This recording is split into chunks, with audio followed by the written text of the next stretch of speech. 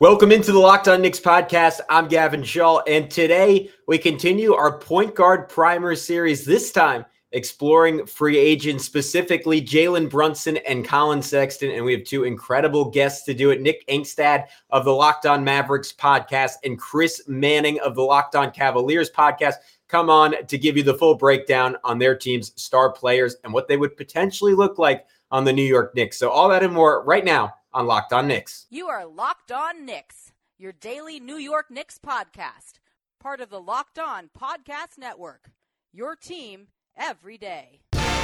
And I think we see Willis coming out. There he comes right now. Starks without a five. Ewing for the win. Yes. Puck left. Now fires it. And he's good. And he's fouled. It's tight. And he is fouled. Anthony for three. Bang! That one goes down. This is all rebound. Back up off the glass. It's good. RJ Barrett Becomes infectious. You are Locked On Knicks, your daily New York Knicks podcast, and I'm Gavin Shaw, a play-by-play broadcaster. While you're listening to this, I'm probably broadcasting a couple of the best girls' high school lacrosse teams in the country on the Varsity Media Sports Network, so go check that out. Remember to go check out thestrict.land, the fantastic Knicks website that my co-host Alex Wolf runs. He's not here today because I'm going to be joined by Nick Angstadt of the Locked On Mavs podcast first to talk about Jalen Brunson, his spectacular performance this postseason, and what he could look like on the Knicks. And then, of course, Collin Sexton, a little bit more of a mystery man, out for a long time, or the vast majority of the season, with a meniscus tear for the Cleveland Cavaliers. Does Cleveland want him back? Without further ado, let's get into it with Nick and Chris right now on Locked On Knicks. All right, as promised, we are joined by the co-host of the fantastic Locked On Mavs podcast, Nick Angstadt. And Nick, congratulations, man. Things are going pretty good for you these days. I mean, Jalen Brunson says it best. I mean, great vibes, no, just great vibes, like great vibes. Yeah, great vibes, no, sensational vibes. And like the vibes are immaculate. The vibes are immaculate over here in Dallas. Is that him on the Knicks locker room next year? Or... That's him when the Julius Randle trade goes down and he's like, all right, good. We're good now. Tibbs is gone. Randle's gone. We're good. That'll be me and Alex on the podcast when the Julius Randle trade goes down. But yeah, only one place to start. Jalen Brunson's last two games in these playoffs. You know it, but for our listeners, I'll read it out.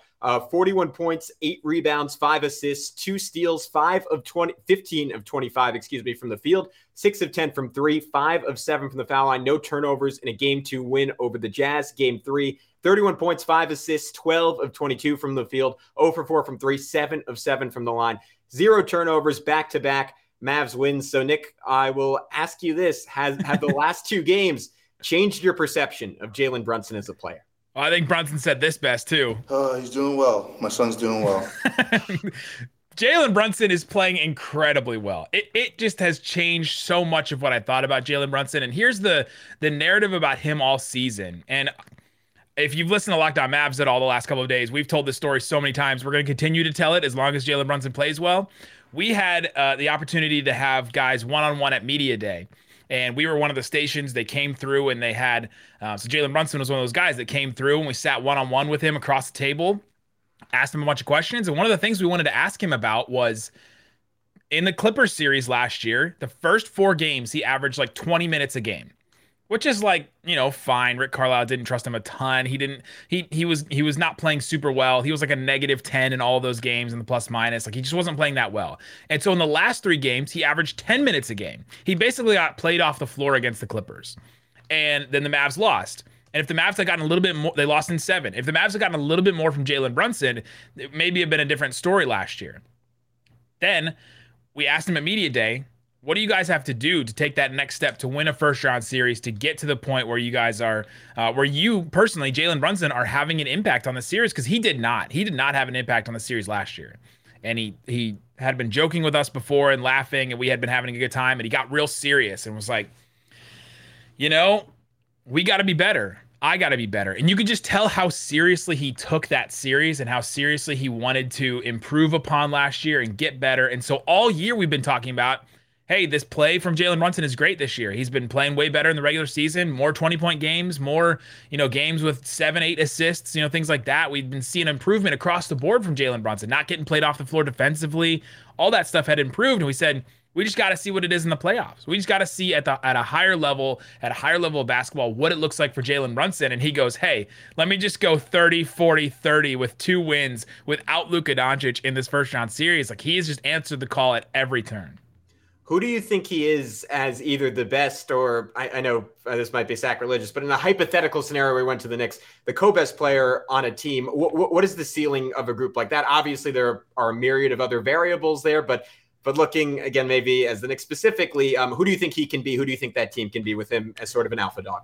Yeah, it's interesting. Like, you start looking at, RJ Barrett. Like, RJ Barrett has way more tools and talent, I think, probably than Jalen Brunson. But Brunson is so, I say all the time, like, he's got the full box of Kraft mac and cheese. Like, that he is so crafty, the way that he can score and the way he can get his shot off against most anybody. He struggled against length this year. And until this playoffs, this playoff run, like, he's taken Royce O'Neal's lunch money all these first 3 games. But yeah, I would think that I'm still not sure that Brunson is like a number 1 option, right? Like, I don't think that still. He's proving it right now against this Jazz team, but this Jazz team probably has some more issues that that we can talk about. But I'm not sure he's your lead a team to a championship level player.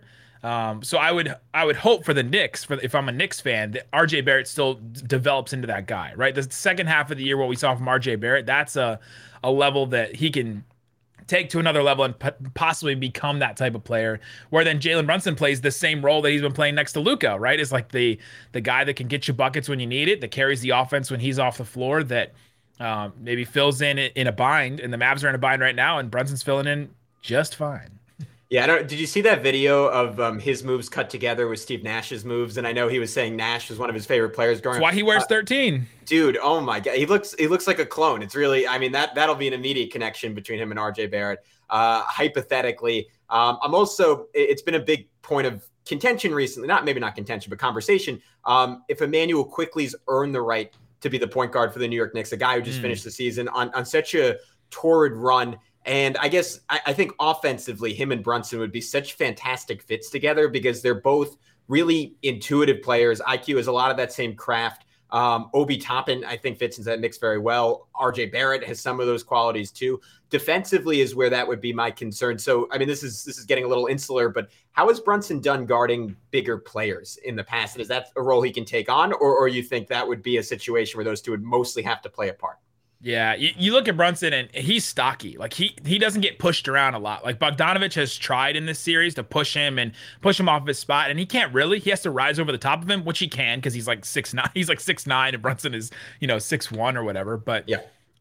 But he's stocky and strong, and so he can hold his own.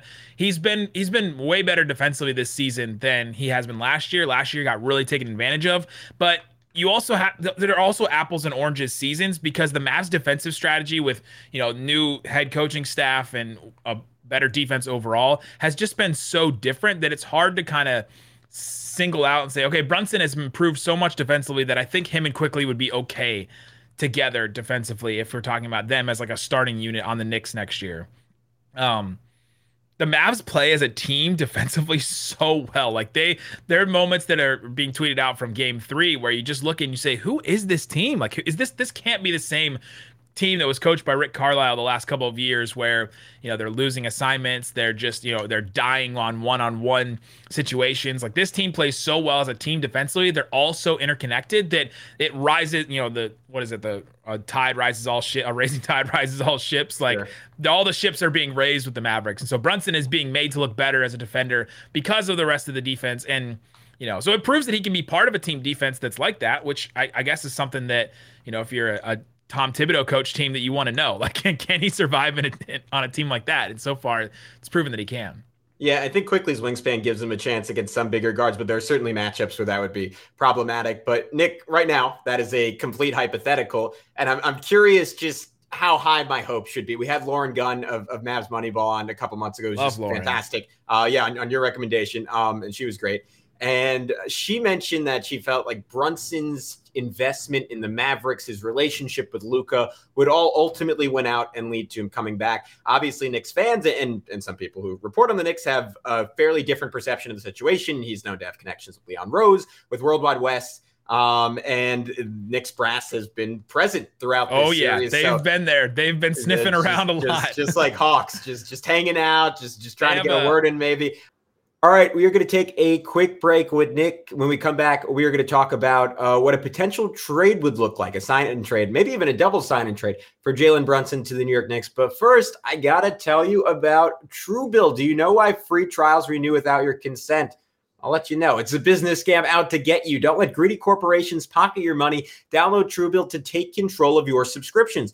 Truebill is a new app that helps you identify and stop paying for subscriptions you don't need, want, or simply forgot about it. On average, people save up to $720 a year with Truebill. These companies make subscriptions hard to cancel. Truebill makes it incredibly simple. Just link your accounts, and Truebill will cancel your unwanted subscriptions in one tap. And your Truebill concierge is there whenever you need them to cancel unwanted subscriptions so you don't have to. Truebill's over 2 million users and helps save them over $100 million. Like Matthew B says, in a matter of seconds, I saved $660 for the year on my DirecTV bill, saved $120 a year on my Sirius XM bill, and $840 on my car insurance. So don't fall for subscription scams. Start canceling today at Truebill.com/LockedOnNBA. Go right now, Truebill.com/LockedOnNBA could save you thousands a year. And today's episode is also brought to you by an old favorite, Built Bar.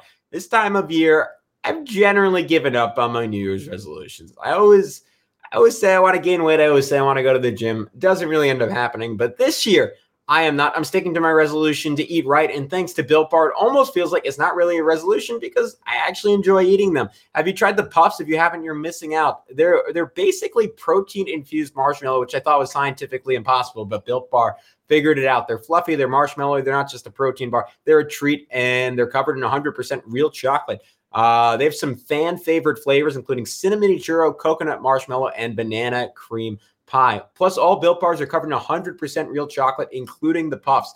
They're low calorie. They're high protein. You can replace your candy bar with these. They are better. Typical candy bar can be anywhere from 200 to 300 calories. Built Bars are only 130 calories. They have 4 grams of sugar, 4 net carbs, and 17 grams of protein. At Built Bar, they're all about the taste. They make it taste delicious first, then they figure out how to make it healthy. So go to Built.com, use promo code LOCK15 and get 15% off your order. Use promo code LOCK15 for 15% off at Built.com. No, I see what you're going. Well, the Knicks have a scout that lives in the Dallas area, and he's been at every single game. And we've just been talking about Brunson and talking about how, they've been watching him and how good he's been. And he's like, oh, watch this right here. Watch Brunson. He's got them figured out. Like talking about the Jazz. Yeah. So that's been fun. But yeah, I think Brunson does have a ton invested in this organization, and I think that we see some of these the son of a player be more loyal than we've seen some other players, right? Like Steph Curry, like Klay Thompson, like some of these players that like Tim Hardaway Jr. re-signing this past year for the Mavs. Like I think that Brunson is so invested in this group and invested in this team that I think he'll re-sign unless here's the unless for Knicks fans. Mark Cuban gets cute. Right? Mark Cuban gets cute. They try to do some kind of Jerry Jones stuff where he's like, all right, well, we're going to hold back a little bit. We're going to not give you the full thing. We're not going to go all out and give you the exact dollar amount that you want, the exact player option you want, the exact trade kicker you want, and try to get cute with it and not sign him for the full money, because the Mavs would be in the tax next year. Like they have a big salary like list next year, and this looked like a team that was going to be a first round out again. And so we were concerned before this series. Well, if the Mavs lose the first round series, which actually they still could, but if the Mavs lose this first round series, is Cuban going to want to pay that huge tax number for this squad, for this team, with like Davis Bertans taking up as much money as he does, and Dinwiddie and Tim Hardaway Jr. taking up this much as he does, and then also add Brunson onto that?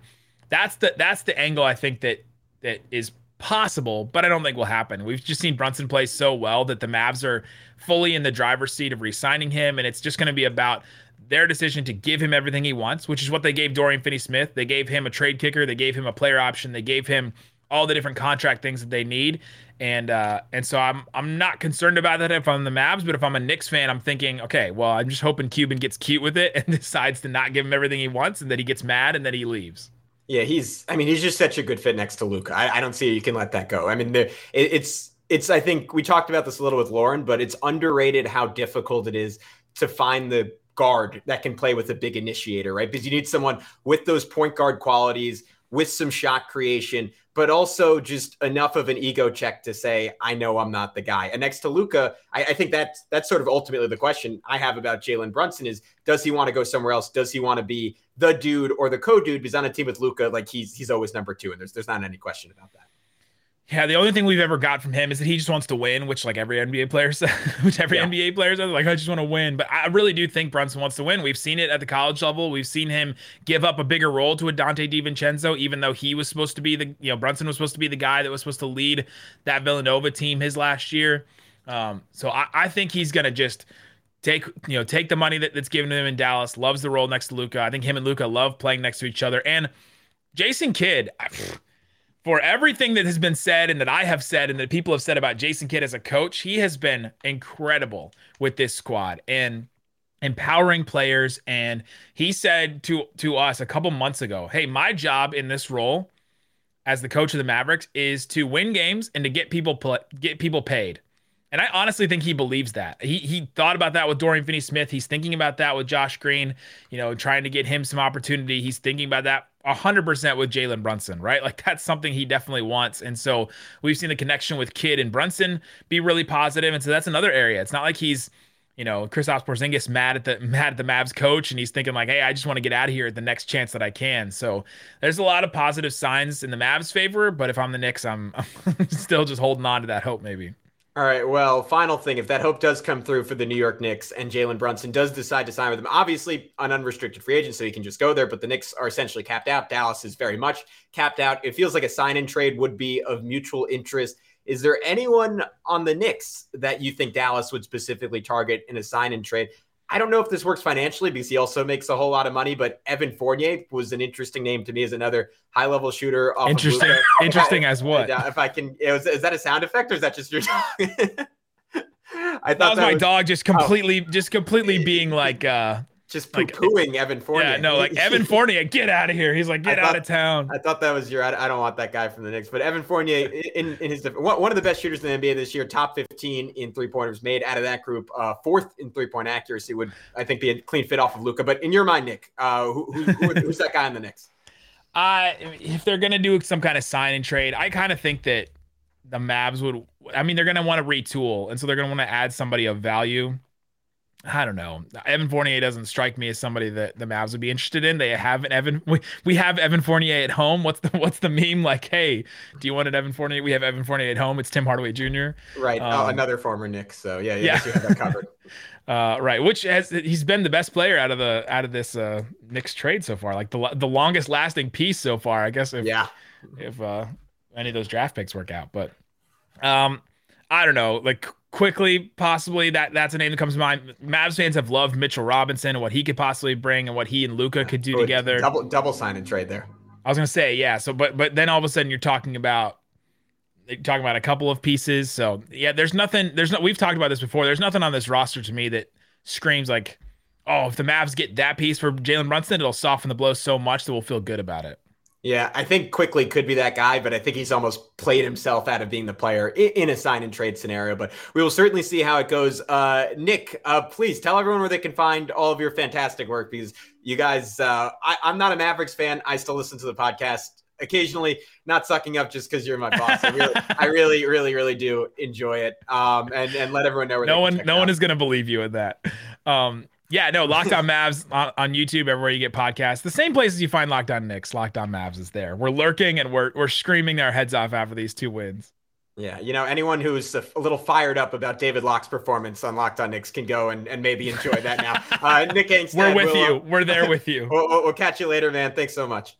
Anytime. All right, guys, when we come back, it is time to get into everything Colin Sexton with Chris Manning of Locked On Cavs. But first, I want to tell you about one of our newest sponsors at Locked On. It's Shady Rays. They're an independent sunglasses company that gives you the features of $200 sunglasses for a fraction of the price. That means polarized lenses, well-constructed durable frames, and premium high-end finishes. Also, something you won't find anywhere else is Shady Rays' insane protection program. Shady Rays includes lost and broken protection on every pair, They will send you a brand new pair if you lose them, no matter what happened. Give them a try, and if you don't love them, you'll pay nothing. It's as simple as that. Plus, 10 meals are donated to fight hunger in America when you shop with Shady Rays. Exclusively for our listeners, head to ShadyRays.com and use promo code LOCKEDON to get 50% off 2 or more pairs of polarized sunglasses. That's code LOCKEDON for their best deal of the season. 50% off 2 or more pairs of Shady Rays sunglasses, backed by over 150,000 verified 5-star reviews. All right, as promised, we are joined by Chris Manning. He is the co-host of the Locked On Cavs podcast. He is the editor of Fear the Sword, the fantastic Cleveland Cavaliers SB Nation site, and he is a writer for Dime, covering the Cavs there.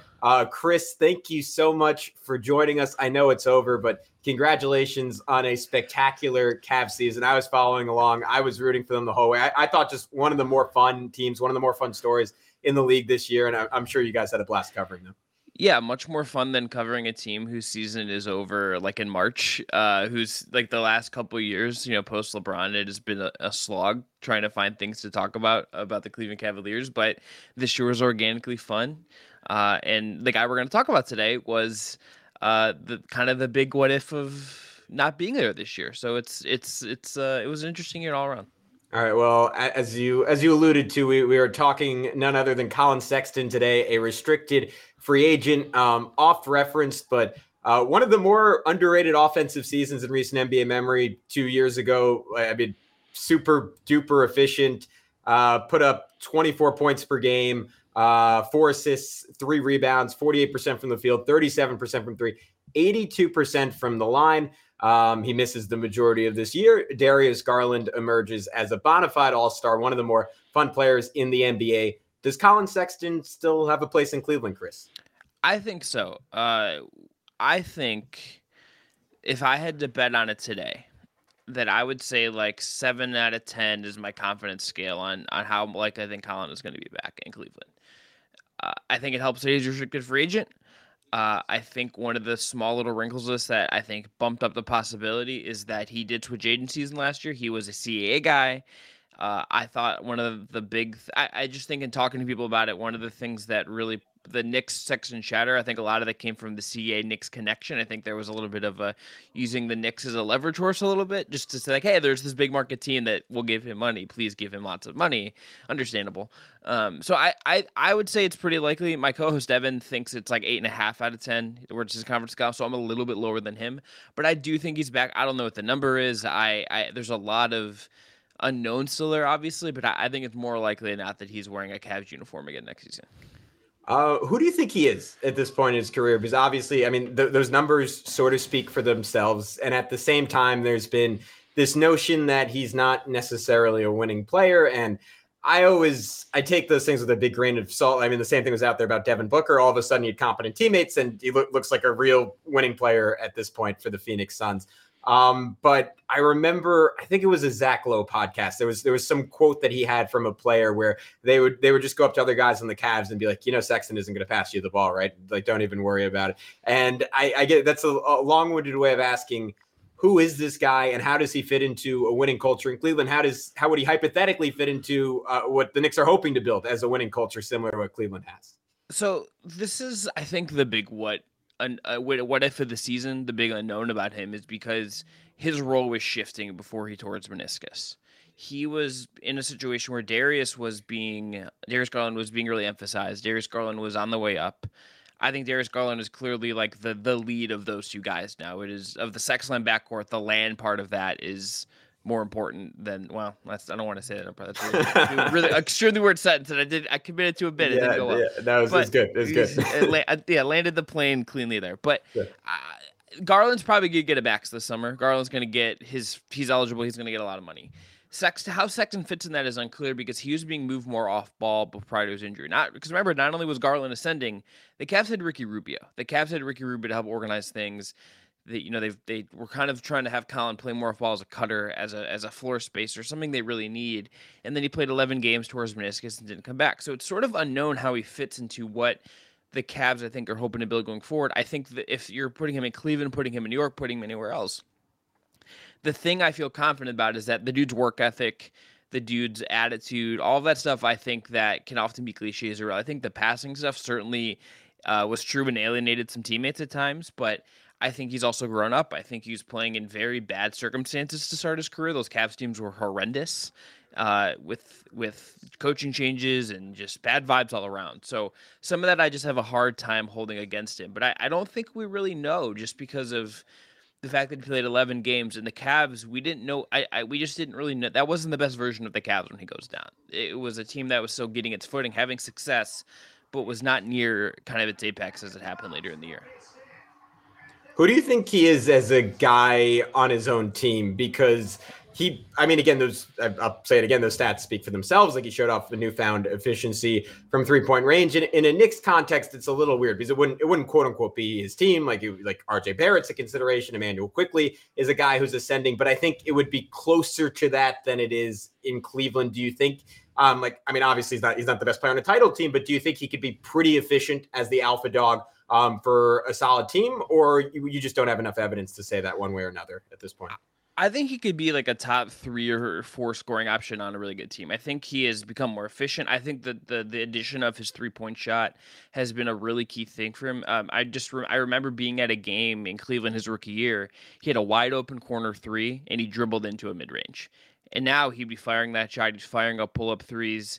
If people haven't seen it, just go to YouTube and find like the highlights of the performance he had against the Nets last year during the COVID season where there's no fans. He dropped like 50-something on the Nets, and he was utterly incredible and unstoppable in that game. It was one of the most fun performances I think he's ever had, maybe the most fun. But I think we also have to see how malleable he is. I think we need to see like how far can you extend his cutting? Is he a comfortable off-ball shooter? Does he need the ball in his hands to be a pull-up guy? There's some little wrinkles to that I don't think we fully know, but I do think this is a guy that can contribute to a better offense. Like I firmly believe if you're going to put him on this Cavs team this year with how it ended up, I would have trusted him in the playoffs more than I would have Caris LeVert. That is where I'm at with him. I think he is bona fide as a scorer. We'll see where the defense goes. You can certainly quibble, because of his size and everything, but like I think the work ethic and the scoring ability is real, and I think that can get you somewhere. Who do you think he is defensively? Because I almost, and maybe this is way off, admittedly not having watched a ton of Cavs games over the last few years, but I always thought of him kind of similar to Donovan Mitchell as a guy coming out of Alabama. Like, he kind of hung his hat on his defense. And I'm sure you've seen like all those old high school tapes of him just absolutely bullying people and harassing people with his size and length and athleticism and tenacity. And you listen to him, he did a second low post reference in this pod, but he did an interview with Zach Lowe, and you listen to him talking, you're like, oh, this dude's a killer. And I just, at least in the NBA, I don't know if he's lived up to that, but what do you think his upside is on that side of the ball? I think it's at least competency. I don't think he's going to be like a lockdown guy. I don't think he's going to be, to mention Donovan Mitchell, I don't think he's going to be a turnstile or just a human traffic cone in the way that Donovan Mitchell has been for Utah. I don't think if you put Colin in a playoff game, he would be as horrendous as Donovan Mitchell just was against Dallas in Game 2 of that playoff series. What I do think is that you're never going to feel like he is a guy that can be like your point of attack guy or anything. I think he can hang with shooters off ball. I think his motor is going to allow him to fight through screens. I think like a lot of guys, if it's the right environment, it's the right coaching situation, he's going to compete. And I think you never really doubt his ability to compete. Do I think he's ever going to be like a plus defender? No, I don't think he's going to be that. I think he can at least be solid enough off ball, make guys at least work at times. But is he going to become like an apex really good defender? No, but I think he can be a guy that's at least serviceable and is willing to put in the work to kind of at least make things harder than just some other guys who might on that end of the floor. I think this is sort of what you were hinting at before when you were talking about his offensive profile, and it's sort of interesting because I think he has a lot of the same he would have a lot of the same questions in New York that he does in Cleveland. But I'm curious if you think he has. I'm trying to think of the right way to frame this, like a passing gene, a basketball IQ gene. But the Knicks, when they really found a rhythm, quote unquote, going up against not so great teams late in the season, it was because Emmanuel Quickley and Obi Toppin were orchestrating like this beautiful Spurs-esque game of quick give and goes and rapid fire decisions. So to me, with him, the question isn't as much if he needs the ball. It's if he needs the ball, can he get rid of it quickly in the right context? Or is he someone who has to sort of dribble the air out of it, like get to his spots, get in rhythm, holding the ball for a long time? Or do you think he's a guy? Because I mean, when I watch him, I see I see a very smart player. When I hear him talk, I hear a very smart player. Who do you think he has that potential to play that way in the right context?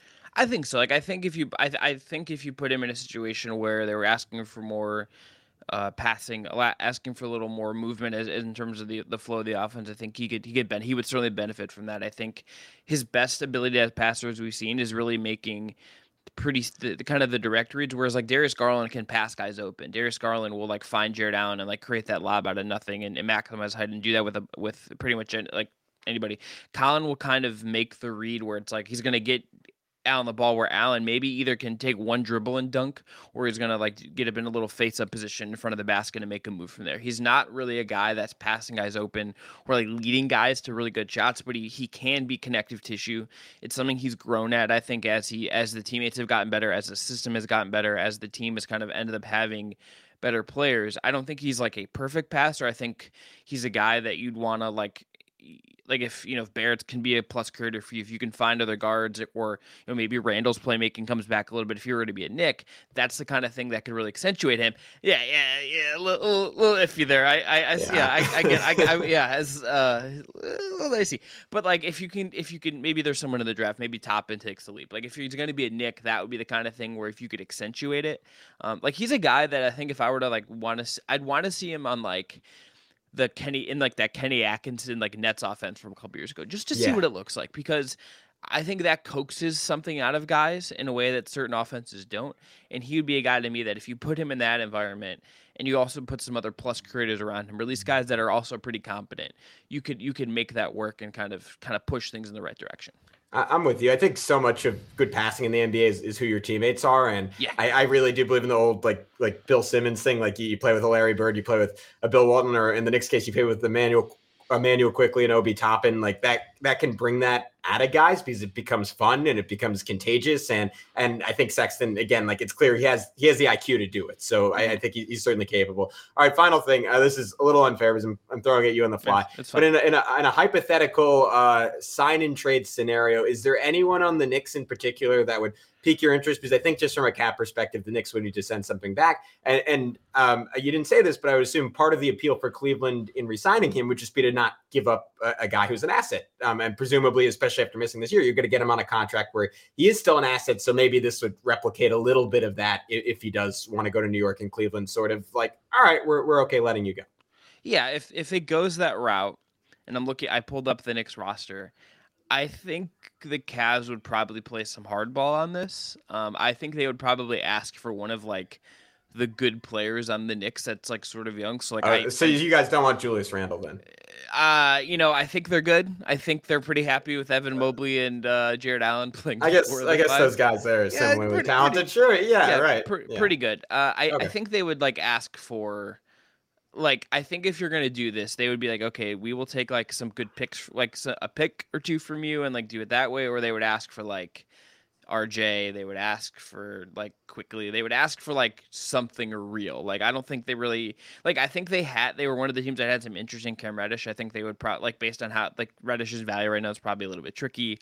Also extension eligible, all that stuff. So, like, you have some things there that I don't know exactly like who or what they could ask for, or even like what his price should be, because the meniscus thing really complicates this, right? Yeah. Like the fact that he's coming off meniscus injury and like he was in Cleveland during their playing games. He looked pretty spry. He was getting in some workouts. Like I think he's probably going to be fine. This goes back to the workout thing. I don't think he's been one of those guys that's like not taking the rehab seriously. Like that, by all accounts, he's been very active about that. But I think the Cavs would ask for something real in return. And I would wonder what the Knicks kind of appetite for this. Because I want to just flip this on you for a second. Does he feel like a guy that with what I guess you can't, I wouldn't like assume that Tibbs is like the forever coach, but with what they're kind of building, does he feel like a guy that actually makes sense, considering not only do they have, they have RJ already, who's a guy with the ball in his hands. They have it Quickly, but they've Cam now. They still have Derrick Rose, they have Quentin Grimes. Like they have guys that can maybe put the ball in their hands, right? Like, does it feel like he's necessarily a guy that they would prioritize in your mind? Yeah, I think it's this weird conundrum, right? Because I think we all, and I'm certainly guilty of it, have this tendency to fall in love with our own players a little too much in a rebuilding context. And you could say, well, I mean, Emmanuel Quickley flashed signs of like maybe being a genuine star down the stretch of the season. Oh, wow, Obi Toppin looks really good. RJ Barrett ripped off like 6 30-point games and averaged 24 points per game after the All-Star break. And then you step back and you say, all right, but this team sucked. And a lot of them sucking was because they didn't play those guys and they didn't emphasize those guys for most of the season. So I think where I go into the offseason is I'm pretty content for the Knicks to essentially run it back and add a draft pick, add some supplementary pieces. If you can take a swing on a Jalen Brunson or a DeAndre Ayton, like guys that just don't take anything off the table and can essentially fit into any system, any context, any type of roster, I'm pro that. I think Sexton, I mean, to the point of this whole conversation, is a little bit more tricky because he hasn't really shown much outside of being the dude. And he's really good at being the dude, but he's not so good at it that he should obviously be that guy. And I know that's the conundrum Cleveland's facing. I think that's the conundrum I would face with the Knicks. If they were going to sign him, I would hope they do it in a way where they don't give up anything super significant. And that might be that would I assume be the sticking point between them and Cleveland. Like maybe Evan Fournier, who's a really good 3-point shooter. Maybe if you didn't have Karis LeVert, I'm good. I'm me personally. I'm good. I'm good on Fournier. I'm good. Well, I think I think Cleveland and the Knicks are both in a similar situation. The guys Cleveland wants, the Knicks would hopefully not want to give up. So that might be the fly in the ointment of this whole conversation. And like if the Cavs were like, hey, we'll do it for like your pick, which is like after the draft, like which is currently 11th, and we'll see where it ends up based on odds. Yeah. The Knicks shouldn't do that. They should take the cost controlled good young player in theory. Yeah, you would think, but I guess the counter argument to all this is again, like it's hard to turn down a guy who averaged an efficient 24 points in the NBA because the Knicks, including RJ Barrett, don't have anyone who has ever done that. So unless it's like, hey, it's like, what if the deal agreed with is like 2025? Like if it's like, what is the actual price tag here? I think complicates that too. Yeah, I mean, I think it's an interesting conversation. Personally, I wouldn't go that route, but I wouldn't be surprised if the Knicks held some appeal to them. I don't even know if they'd necessarily be wrong because this is a guy with a track record that no one on the Knicks has replicated so far. But with that, Chris, we'll wrap up this conversation. Thank you so much for coming on again. Big fan of the Cavs, one of the most fun teams in the NBA. Enjoy all the work you guys do covering them. One final time, can you tell everyone where they can find all that work? Yeah, find me on Twitter at CWM Writes. I write at places like Diamond Up Rocks and SB Nation for the Sword, and check out Locked On Cavs wherever you're listening to Locked On Knicks right now. All right, appreciate it, Chris. Thanks again, man.